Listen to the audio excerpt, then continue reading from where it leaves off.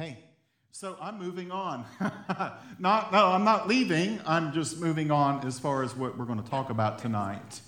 Go ahead and put that, We're going to read this passage here in just a second. Actually, go ahead. Look at Luke 15, and then I'll actually get into an introduction. Luke 15, starting with verse 29. It's a familiar story. It's an awesome story. We typically talk about the first part of it, but we're going to talk about the back part of it. So anyway, Luke 15, verse 29 says, "But he answered and said to his father, look." Logan, do you mind turning down the AC, man? Thank you. It's right there next to the restroom. "But he answered and said to his father, look, for so many years I've been serving you, and I have neglected a command of yours, and yet you've never given me a young goat so that I might celebrate with my friends. But when this son of yours came, who has devoured your wealth with prostitutes, you killed the fattened calf for him, and said to him, Son, you've always been with me, and all that is mine is yours. But we had to celebrate and rejoice, for this brother of yours was lost, but he is found. He was dead, he's begun now to live." Amen. Milton, you can just put the title slide up. I'm going to go a different route. So this is the second half of the story of the prodigal son, and that's agitating to me because he's no longer a prodigal, he's a redeemed heir. And by the way, why it bothers me, the new has gone, or the new has come, the old is gone. So in the kingdom of God, why do we refer to people what they were? Why don't we refer to them what they are right now? And anyway, that's a whole other thing. So here's the story of the redeemed heir, and you know the story, or if you don't, I'm going to paraphrase real quick.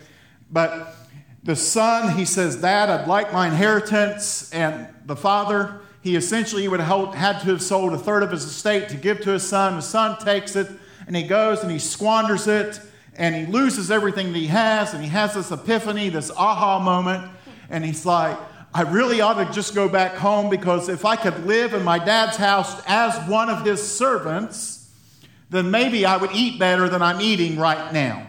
Yeah. And so he goes home, and I believe he rehearsed this conversation in his head, what he was going to say to his dad. And I don't know if you've ever rehearsed a conversation with someone before you've had it. I do it all the time.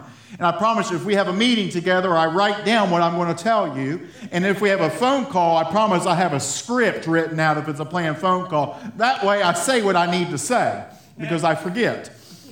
And so he rehearses this conversation, and he goes home, and right before he's at the edge of the field or whatever, the father, every day, he went to the edge of the field, and he was looking, and then he sees his son on the horizon, right? You know this story. The father takes off, which no dignified Middle Eastern man would have done. It would have humiliated himself. It would have caused a spectacle. Sometimes I think in the kingdom you got to be willing to cause a spectacle because it's worth it. It's like David said, I'll get even more undignified than this, right? So it's okay when that happens. So he runs across the field, and he embraces him, and the son, he begins to tell him what he did wrong, but the father doesn't even listen to him, right? He's like, would you just hush? And he begins to kiss him. He throws a robe on him. He puts a ring on his finger. He puts sandals on him. He basically restores him to the position from which he came from. And that's what the Lord does. He doesn't, it's like this. We say stuff like this, and while there is common sense to this, it's not always how the kingdom operates. Common sense, when we mess up, we say there needs to be a process of restoration. Like, you got to prove yourself worthy again. And while we do need that, when it comes to the Lord, if you've been away from Him, He doesn't make you jump through hoops to come back to Him. He just says, come back to me, right? And so He throws this big party, and this is where we pick this up. He throws this big party, and the elder brother says, what's going on, right? And he asked one of the servants, what's going on? And right before we pick this passage up, the servant says, hey, your brother came back. And it infuriated the elder brother. Infuriated him. That's where we read this at. He says again, verse 29, he says, look, for many years I've been serving you. I've never neglected a command of yours, and yet you've never even given me a young goat. Now, I'm assuming that a young goat would have been a really good prize. Like, if you give me a young goat, I'm probably going to be like, I wish they would not have given me that. But during this time, that was okay, right? And so he does this, he gets mad, and he throws a hissy fit. Essentially what happens. I think this is a picture, like, this is what I believe, what we're going to talk about the next few weeks is the idea of inheritance. See, the younger son squandered it and got it back. The elder brother never realized that we understand inheritance is something you get when someone passes on. They give it to you. In the kingdom, we do have a heavenly inheritance. Like, if we give our life to Jesus and submit ourselves to Him, believe, and do the stuff that we talk about a lot, that we will go to heaven. Like, we understand that. We know that that's our inheritance. But what if we don't have to wait to go to heaven to receive our inheritance? See, this is what's going on in this passage, is that the Father says, look, you've always been with me, verse 31. All that I have is yours. I believe there are many people sitting in churches, and again, I'm not browbeating anyone, I'm making an observation so that we can prove a point, because I don't want to lay guilt, shame, or condemnation on anyone, because that's not from the Lord. But I do believe there's lots of people sitting inside churches that we raise our hands and we say, this is how I fight my battles, right? We sing these songs, we say you're good, and we say all these things about the Lord, and we don't realize that the promises of God are for us right here and right now, that's actually our inheritance to enjoy right now when we're on earth, not just when I go to heaven. And actually, Paul talks about this in 2 Corinthians 1:20. It's not on your screen. You can write this down. But 2 Corinthians 1:20 says, for as many are the promises of God in Him, in Jesus, they are a yes and amen. Therefore, through Him, He is our amen to the glory of God through us. For as many as the promises of God, they are a yes and amen in Christ Jesus, which means that if it is a promise from God, because of Jesus, it is a yes and amen for us here today. Conservatively, some of you heard me say this, conservatively, there's 3,000 promises in the Bible. The highest people say, I say the highest people, not the highest people, but the highest estimates are 7,000. So between 3,000 and 7,000 promises are in the Word. Wow. And every one of them is a yes and amen through Jesus. I believe that if we would get rid of this elder brother mindset, that we would begin to realize just the promises that He has for us. And if we would realize the promises that He has for us, that we would not live thinking, well, I don't know why they got blessed. I never get blessed. We say stuff like that all the time. Makes me sick. Well, why didn't anything ever good happen for me? They get all the breaks, right? Or yeah, it's just, it's bad. We say stuff like this. And the Word tells us that they are a yes and amen through Christ Jesus. It's like Isaiah 54 says, by His stripes we are. Is that a promise? That's a declarative statement. I believe it's a promise. Now, sometimes it takes our bodies a little while to catch up with what's happening in heaven, and I don't understand what happens immediately and why sometimes it happens instantaneously, but that's a promise. So I'm going to hang on to that because that's a yes and amen. So that means when I go to prayer, we'll be like, God, I met this man on the street today and he was limping, and God, there's no limping in heaven, and so I'm going to pray right here, heaven on earth, would you come? All the promises are a yes and amen, so Jesus, would you move? I'm going to pray that with a boldness and with a confidence because He's good, and then actually the Bible tells us in Jeremiah that He watches over His word. He watches over His word to make sure it's fulfilled, which actually means that He waits with anticipation for His word to be prayed and released and declared by His people so that He can fulfill it.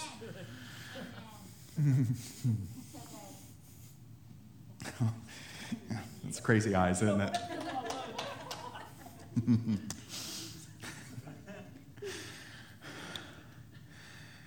See, the problem is we live in anger, we live in jealousy, right? We live in, woe is me, right? And I think we just fail to realize how much is available to us in Jesus. Yeah. We have an inheritance that we will receive and that we do not have to wait for. That's right. He says, verse 31, son, you've always been with me, and all that is mine is yours. Right. He said, you've always been with me. That phrase it literally means you have always been with me. Think of it like this. July 15, 2007 is when I gave my life to Jesus. So for the last 10 years, I've been walking with the Lord. He's been with me every step of the way, right? Father's saying there's never been a moment that we are not with him. And if that's the case, and I believe that it is, because of our identity as sons and daughters, we have privileges to everything that he has. And he said, when he says all that is mine is yours, all means all. I like looking at words. All actually means all. Imagine that. It means every kind. It means total. It means complete. It means whole. And so everything that is the Lord's, all is ours.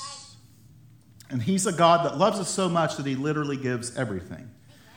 Now, again, I'm not like brand new pickup. That doesn't happen, right? But if it's in here, I'm going to take it to the bank. And I'm going to take it to the bank. Well, what if it takes a while? That's okay. I'm going to take it to the bank, right? That's like in Acts, where we talk about this one all the time. Luke 24:49, Jesus says, go and wait in the city. Go and tarry until you receive power from on high. Go and tarry, go and wait, go get seated is what that word means. It means go sit down, wait. Psalm 46:10, be still and know that I'm God. And then in Acts chapter 1, it says that they were there. In Acts chapter 1, Jesus says, go and wait for a little while. And a little while turned into a 10-day prayer meeting. There isn't a little while about anything about 10-day prayer meeting. But he says, go wait for a little while, then you'll receive power from on high. And in Acts chapter 2, 3, the Spirit of God comes and rests on them. And then 3,000 were added to their number. So when he says it, it's going to happen. All right. So here's the things we want to tackle tonight. Is first I want to just literally I feel like if we have an orphan mindset or an orphan mentality, the Lord's just going to sever that off tonight. Okay? I'm more confident about it than you all are. That's okay. I know. I believe what's in here. It says, but he answered, said, look, for so many years I've been serving you and I've never neglected a command of yours.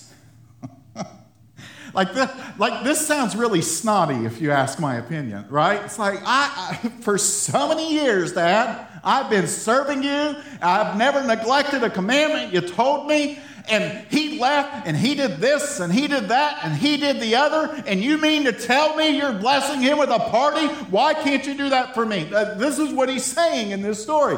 He says, for so many years, which means for the duration of my life, I've been serving you. It actually means that I've been serving in a humble manner. It actually means that I've been serving as if I were a slave. It means that I'm actually controlled by you. I have given my life to you for so many years, and I'm actually controlled by your thoughts and your desires. Now, I want you to understand this. This is the shift.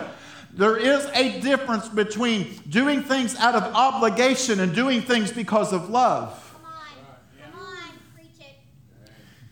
Some of y'all, you're married. Like, sometimes I do things because I know I need to because it makes my wife happy. I'm obligated. But she knows the difference when I do something because I love her as opposed to I'm doing it because I feel obligated to. Guess which one makes her more happy? Promise you. An orphan mindset does things because you feel obligated. A son and a daughter does things because you love the Lord. And you understand that. All right. He says, I've never neglected. I've never disobeyed. I never let one of your commands pass by. I've never disregarded it. He said, I've kept everything. See, not only has he given his life to his Father, he's never disobeyed. He's kept all the rules. How many understand that you can keep all the rules and not know Jesus? Yeah. See, there's a lot of, and again, I'm not being mean. I'm just telling you the truth. That there's a lot of people sitting in seats on Fridays or Sundays around the country that keep all the rules, that they show up, they stand up when they're told to stand up, they sit down when they're told to sit down, they put a check in the offering plate, they say amen when they've learned to say amen, right? They raise their hands when they're supposed to raise their hand. They do all these things. They do it right, but they do not know him personally, and they wonder and they get jealous and envious and bitter when the Lord moves on someone else's life. They think, why didn't God move in my life, when we should be celebrating the fact that God moved in their life? Because when we celebrate them, actually when the Lord moves in someone else's life, it gives me permission to believe that he's going to do it in my life as well. So it scares me to death. It scares the living daylights out of me, because people have no idea who they are. They have no idea whose they are, and they have no idea what's available to them as sons and daughters.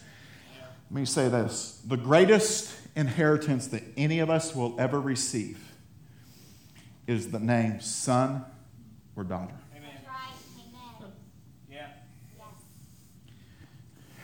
Like the Lord's blessed my family. He's blessed us. I'm sure he's blessed you. The greatest gift that he ever gave me was that he called me son. Yeah. That's it. That's the greatest gift he ever has given, is that he called us son. Identity is the greatest inheritance. That's why in Mark 14, Jesus says this, Abba, Father.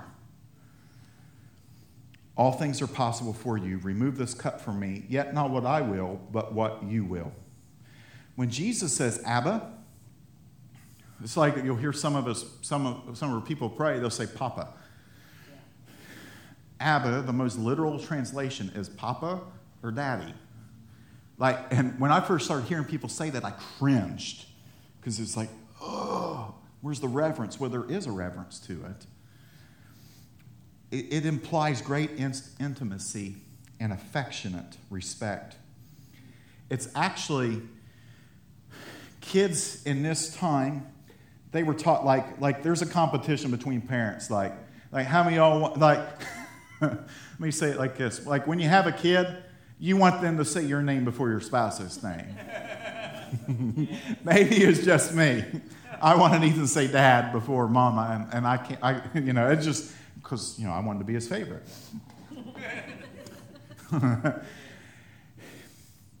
So these children, the very first words out of their mouth, because the way society was, were taught to say Abba, Papa, Daddy first, because of the men, because of the role that they had in society.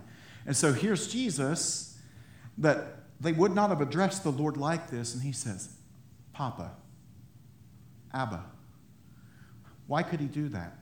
Because he recognized that he was a son. He understood that God was holy and he's other, and he's to be approached with fear and trembling, right? With reverence and awe. But he's saying, Abba, Papa, take this cup from me. As sons and daughters, we can approach him. You may have had a deadbeat for a dad growing up, and I'm really sorry about that. But you have a Father who sits on the throne of heaven that loves you, that actually paid a price for you, or sent a son to pay a ransom for you because he loves you so very much. The most important thing about us is who he says we are. Look, Mike, the most important thing about me isn't that I've written books. It isn't that I'm a pastor. It isn't that I'm a preacher. It isn't that I get to go do revivals. It isn't that we planted a church. It isn't that I'm a husband. It isn't I'm a dad. Those things are amazing. The most important thing about me is who he says I am. And who am I? I am his son. I'm his beloved. That is the most important thing about me. That is the most important thing about you. It's not what we do. It's not what we accomplish. It's not what car we drive. It's not how much we have in the bank. It's not how big our house is. It is who he says we are. And if we would come into the revelation of who he says we are, that you are a son and that you are a daughter and that he has good intentions for you, it will absolutely change your life. It's not about, listen, Christianity is not about following a bunch of rules and regulations. Right. Listen, there's stuff that we're not going to do, right? I'm not going to walk up. There's some days where I'm like the Lord really helps me. It's like 1 Corinthians 13, love is patient, love is kind. Like, I struggle getting past that love is patient part sometimes, right? Let's be for real.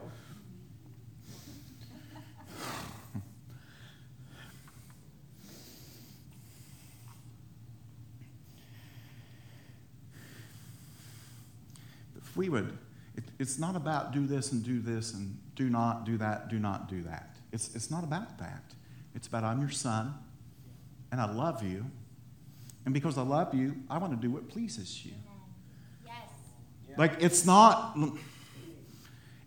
about being sin conscious, if that makes sense. Like, some people are so scared of sinning that they don't even enjoy who they are in Him. It's about being son conscious. And I say son and daughter, and I heard one of my favorite preachers, Todd White, says that like if ladies, you should be okay being called a son because it's in the Bible, and I'm going to be okay because one day I'm going to get picked up for a wedding. I mean, it's going to be all right? So anyway, it's all good. So here's the deal, is that sometimes we get so sin conscious that we don't realize that we're a son. And I believe that if we would get son conscious, that we would actually enjoy what we do, and it wouldn't feel so rigid, it wouldn't feel so hurtful, it wouldn't feel so boring. And it'd be like, you're amazing. I woke up today and I'm your son, which makes no sense. He actually claims me as his boy. He claims you as his kid. That's amazing. The one that went, let there be light, and light was released out of his mouth at 186,000 miles per second, right? The one that did that says, you're my son. You're my daughter. That's pretty amazing. If I was him, I'd be like, Michael. You know what I'm saying? I don't know that kid. But no, that's not what he does. And if we would realize that, we wouldn't worry about, well, can I do this? Can I do this? I get asked those questions all the time, and they're really good questions, especially when people are checking out our church. Well, do y'all believe this? Do y'all believe that? Do you allow this? Do you allow that? And I understand what they're saying. But what I want to say is if you would fall in love with Him, those things are inconsequential anyway. And the kingdom, by the way, okay. When we give our life to Him, by the way, when we give our life to Him, He begins to transform us from the inside out. We talk about grace all the time. Grace is the love and the mercy of God. It enables us to live. It's this forgiveness. It's saying, I'm not going to hold this over your head. I love you right where you are. But it also empowers us to change, which means that I don't have to be stuck where I've been stuck my whole life, because there's this supernatural empowerment behind it, which would mean if you're in here tonight and you're struggling with something, the Lord loves you right where you are, but He also loves you so much He does not desire to leave you the exact same the way that He found you. That's what grace is. Good grief. It's about knowing who we are. I can't stress that enough. I can't stress that enough. It's about knowing who you are. I was telling Judy, the first book I had published was 4 years ago in September, and it was called Identity Crisis. And the whole premise of the book was who God says you are. Because if we get that, changes everything, man. So who are you? Wait, then that's a really important question, actually. Who are you? People ask that stuff all the time. You know, who are we? Why are we here? Like, I hear some weird music playing in the background right now as I say that. Like who are we, right? What are we here for? We say stuff. People want to know that. I want to say this. You're royalty. Amen. That's right. Not only are you a son or daughter. I try to be PC. Not only are you a son or a daughter, but you're royalty. By the way, that's why in Luke 15, He threw the robe around and put the ring on His finger. Yep. You're signifying that you're royalty. But anyway, 1 Peter 2:9, and I'm just going to read it for you. You can turn there, please. 1 Peter 2:9, and this will be kind of where we camp out the last half of tonight. And then over the next few weeks, we'll start getting into what we actually receive. And the reason why we started with who we are, I don't think you can actually receive from God unless you understand whose you are or who you are. All right. Your royalty. 1 Peter 2:9. You are a chosen race, a royal priesthood, a holy nation, a people for God's own possession, so that you may proclaim the excellencies of him who called you out of darkness into his marvelous light. And I read this. Every time I read this, I get wound up because he called you out of darkness into marvelous light. He didn't call you out of darkness. He didn't call you out of marvelous darkness into light. He called you out of darkness into light that's actually described as marvelous. I love it. You're a chosen race. What's that mean? It means you're elected people. Now, I'm not going to get hung up here because I just happen to believe the Lord desires to save everyone, and there's not a certain amount of people that's going to get saved. The Lord wants to save everyone. And so if we give our life to him and serve him and repent of our sins and follow him, you're going to go be with him, okay? You don't have to worry about getting left behind or getting left out. That's garbage. It says you're a chosen race. He actually picked you. If God had a basketball team, you'd be his first pick. You're a royal priesthood, which means you actually live. Praise God.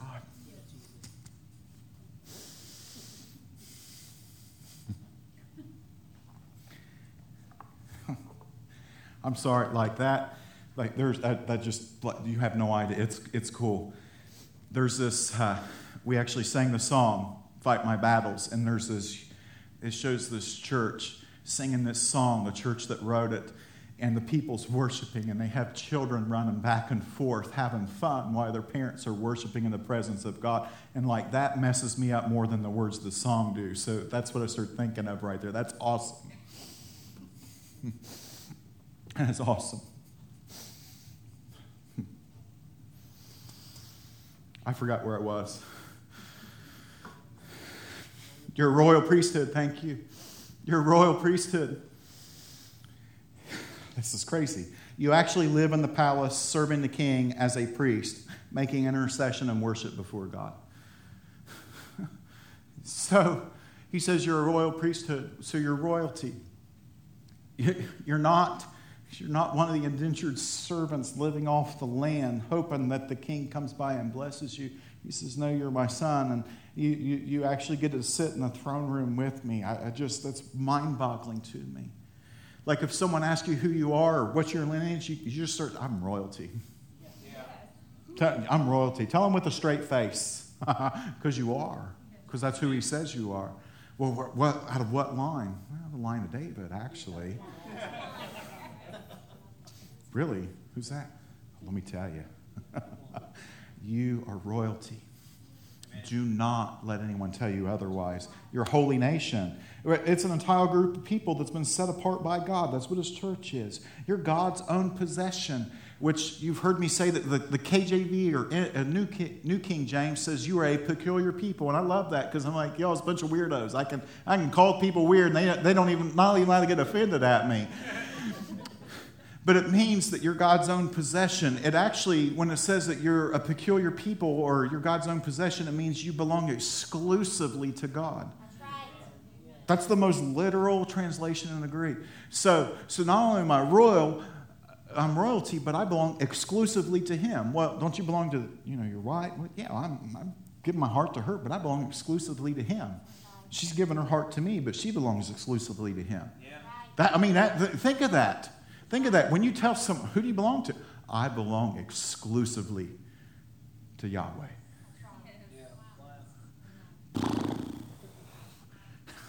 That's what he wants. That's what he desires. And you're like, well, that's hard. Well, it is if you make it about do's and do nots. Yeah. It's not hard if I love him. It's not hard if I love him. All right. You're chosen. As sons and daughters, you're chosen. You're royalty. You're holy. And you belong exclusively to him. So let me say this. Don't allow the devil to eat your lunch. Don't allow the devil to eat your lunch. The enemy will try to get you to feel worthless, to feel insignificant, to feel invisible, to feel unimportant. He will. He actually likes to pray where you're most, I say pray as in like pray, not pray, but he likes to pray where you're most vulnerable at. Right? And by the way, he's not omniscient. He's not all-knowing. He's not all-powerful. He was a created being. He was an angel that fell from heaven or was cast out of heaven. So he's not God's opposite, right? He's not God's equal. It's not good and evil balanced out on a scale. It's good and it's him, right? Amen. And so the only thing he can do is this. You're like, well, he spoke about this. Well, chances are if he's speaking about something to you that's making you feel insignificant, right? Like I speak fluent Appalachian, and I used to get really nervous speaking in front of people. Sometimes I can't stand the sound of my voice, and when I talk, I can hear that chirp. Well, what is that? Well, that's insecurities that I had when I was growing up. He knows that. If you committed an egregious sin or you committed something when you were younger, the devil doesn't know that you're going to do that. The devil relies on the fact that you did that at one time and wants to convince you that what you did is who you are, and he wants to drag you back into where you were. That's what he does. It's like, I was addicted to this. I got set free, so what's the enemy going to do? He's going to try to convince you that you need what you used to need. Not because he knows that you're going to, because he thinks that he can convince you to go back to where he last found you at. So do not allow him to eat your lunch. I just believe this with all of my heart. That's why we start doing these declarations. I think you just need to start saying the Word of God out loud. Yeah.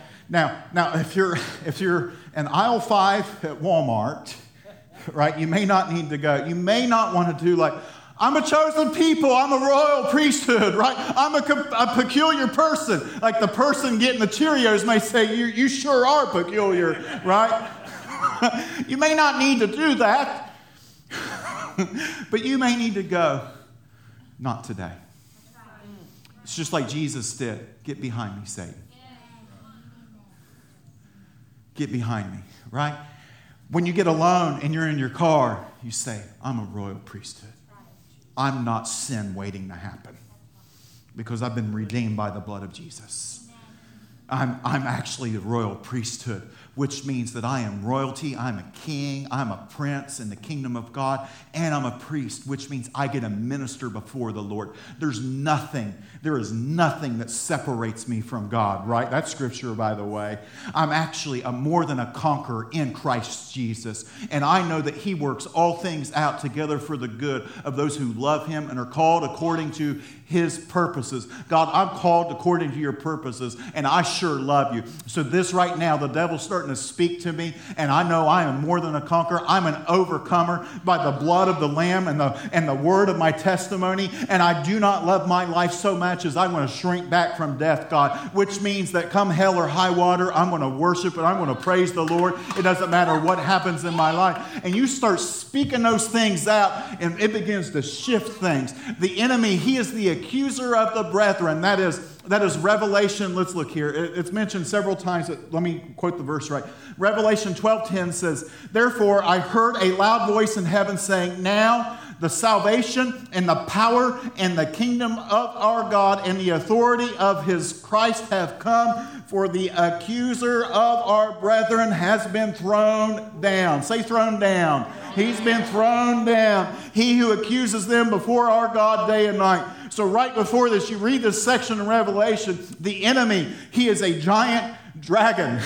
And it says he's been thrown down. And you've probably heard me say this. It's so amazing to me that in the Garden of Eden, the enemy was actually a snake. And then you get to Revelation, the last book of the Bible, and he's a giant dragon. Well, who fed him?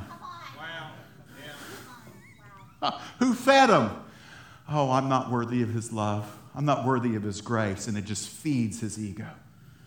He's the accuser of the brethren, which means that he informs and he brings to light things. So he's going to continue to inform and bring to light the things in your life that you have done wrong, that you have sinned. Oh, bless her heart. She's all right, I promise.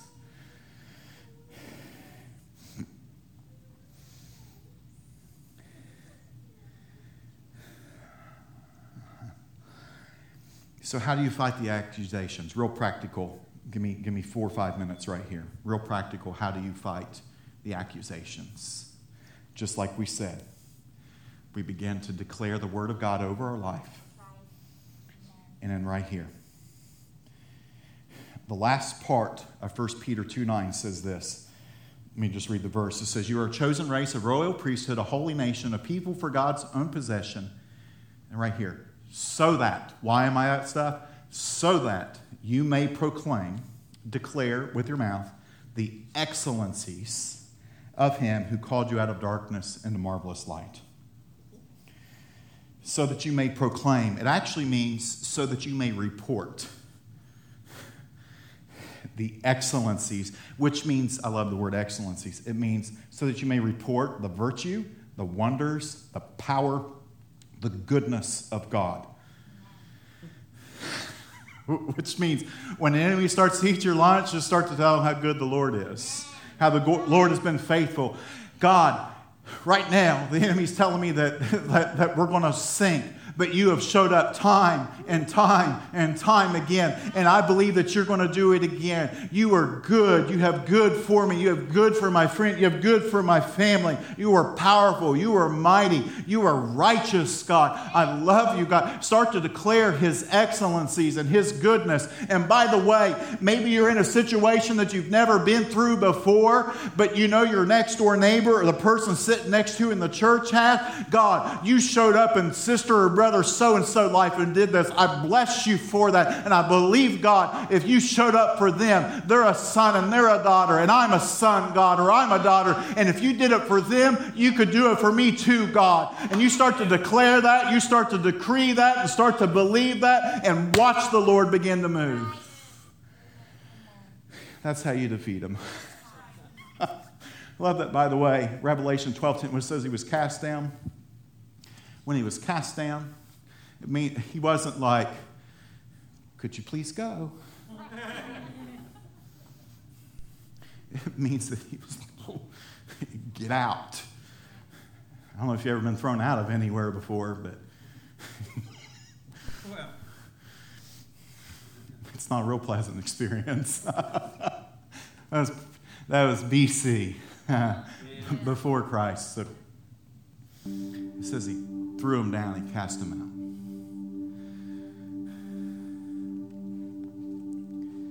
Amen. So I'm done preaching. Sometimes I don't know how to land, so we just stop. But the Lord wants to do something tonight. And we got time. I cut off so we would. We got time. And so this is what I'd like to do.